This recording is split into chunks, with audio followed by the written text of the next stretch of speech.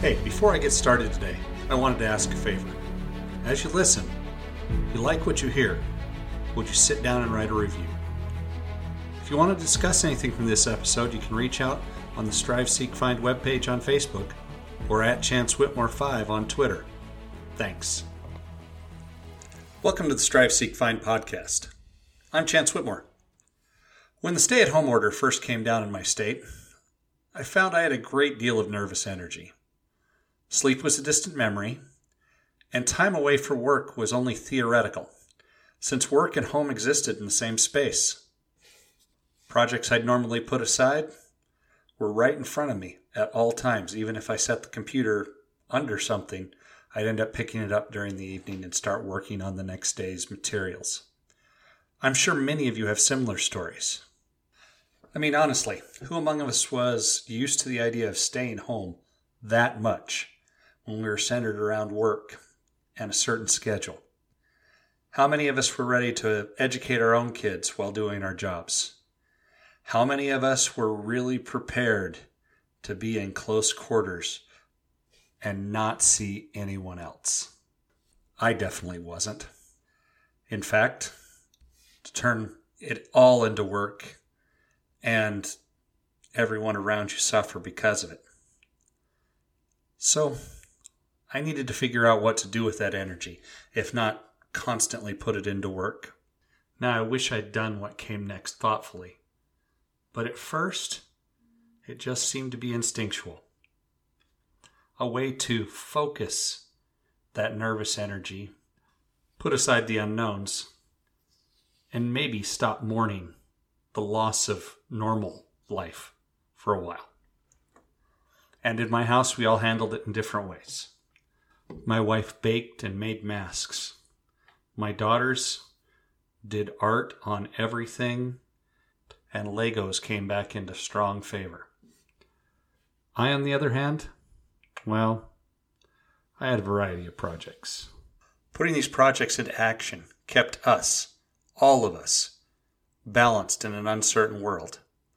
And the results are a nice touchstone of the past few months, both in success and failure, and any lessons I may have learned. After all, it is important to practice what you preach. Now let's get started. For our purposes today, I'm going to break these down into groups by type. And for definition of terms, I consider the ones I'm sharing challenges, generally because they force me to take on a new skill or to push myself in some area. This leaves out an entire acre's worth of honeydews that also fell into this time. Just understand it's going on in the background. Construction. The projects I mentioned in here, I will start with learning to mount a TV. Was it a challenge? Absolutely. I'd been avoiding that for 6 months because I was afraid that I was going to drop the TV on the ground or miss the stud and generally make a mess of things.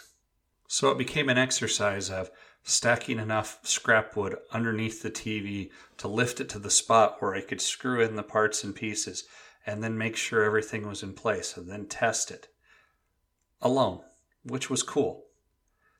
And in the process, make sure it stayed level and centered, neither of which fall into my skill set. I'm more of a functional ugly guy, which you'll hear again and again. Now, once that was up, it stayed up. So, success. Though if I heard a crash right now from downstairs, it wouldn't surprise me. For the next project, it was actually 3 construction pieces, working with wood remainders that I had had from a swing set / playhouse I'd built 7 years ago for the girls. Auction wood. And if you bought auction wood, you know it's cheap and it's twisty. I thought I could pull it off, like I had with the swing set, the garden boxes, and most of the other things that are located in my backyard. I'd come across plans for waist-high 2x6 garden boxes. And they were legit.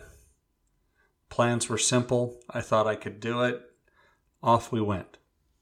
And I had plenty of 2x6 left over. Beyond the quality of materials I was working with, the challenge in this case was twofold: altering the plans to fit my needs and learning to use the new pocket hole jig. If construction's not your thing, and it's really not mine, pocket hole jig is what allows you to drill holes and then put a special type of screw in at an angle into a board to countersink it out of sight. Look at your chairs, look at your tables. You'll find pocket hole screws in all of them. And I altered the plans each time I built it, and I built 3 for what I planned to grow in them. Was the challenge successful? You would think so. It looked like it at first. Onions, herbs, peppers, carrots were growing happily. And then a windstorm hit, and the first one I built lost its bottom.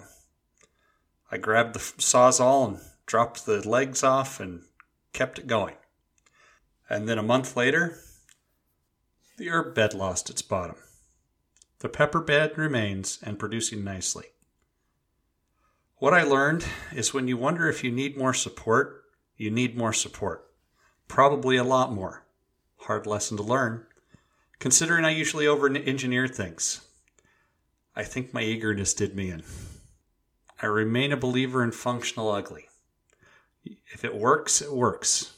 And pocket jigs are amazing. Just make sure that you practice before you put a couple 100 pounds of dirt on top of whatever you jig together. I call it a win, even if I have dirt to move in the fall.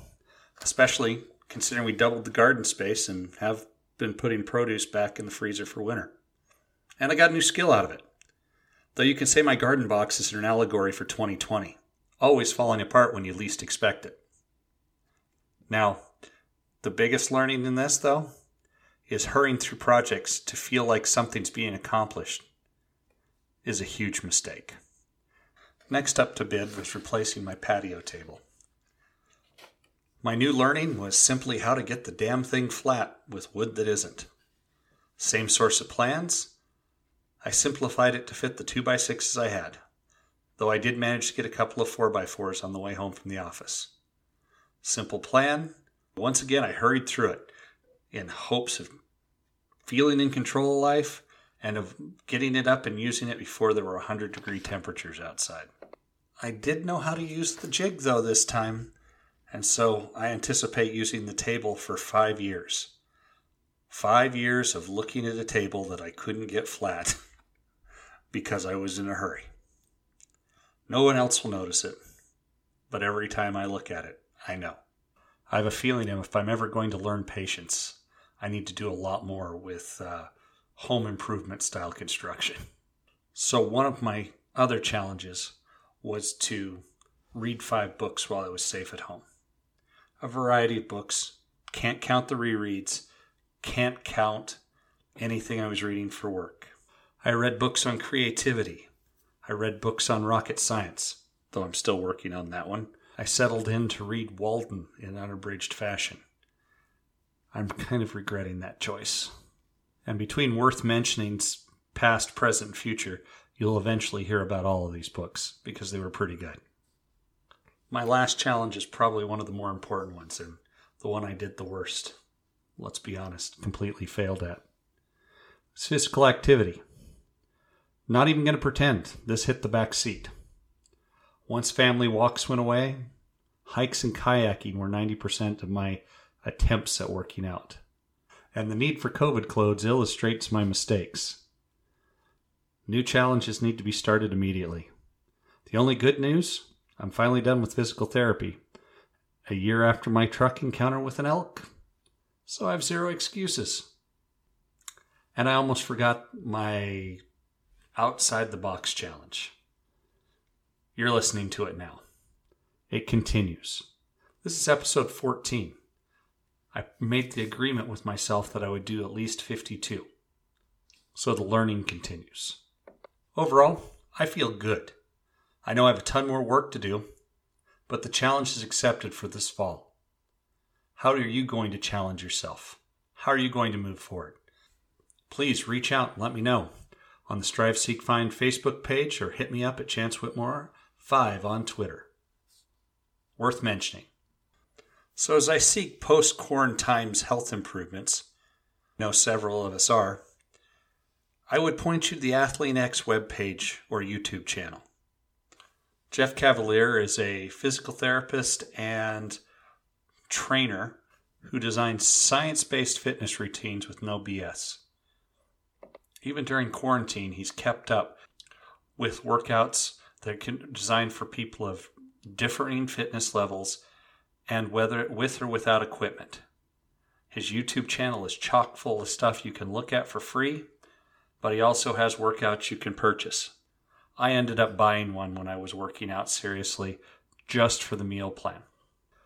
His burst training activities border on sadistic, but they are short, intense, and to the point.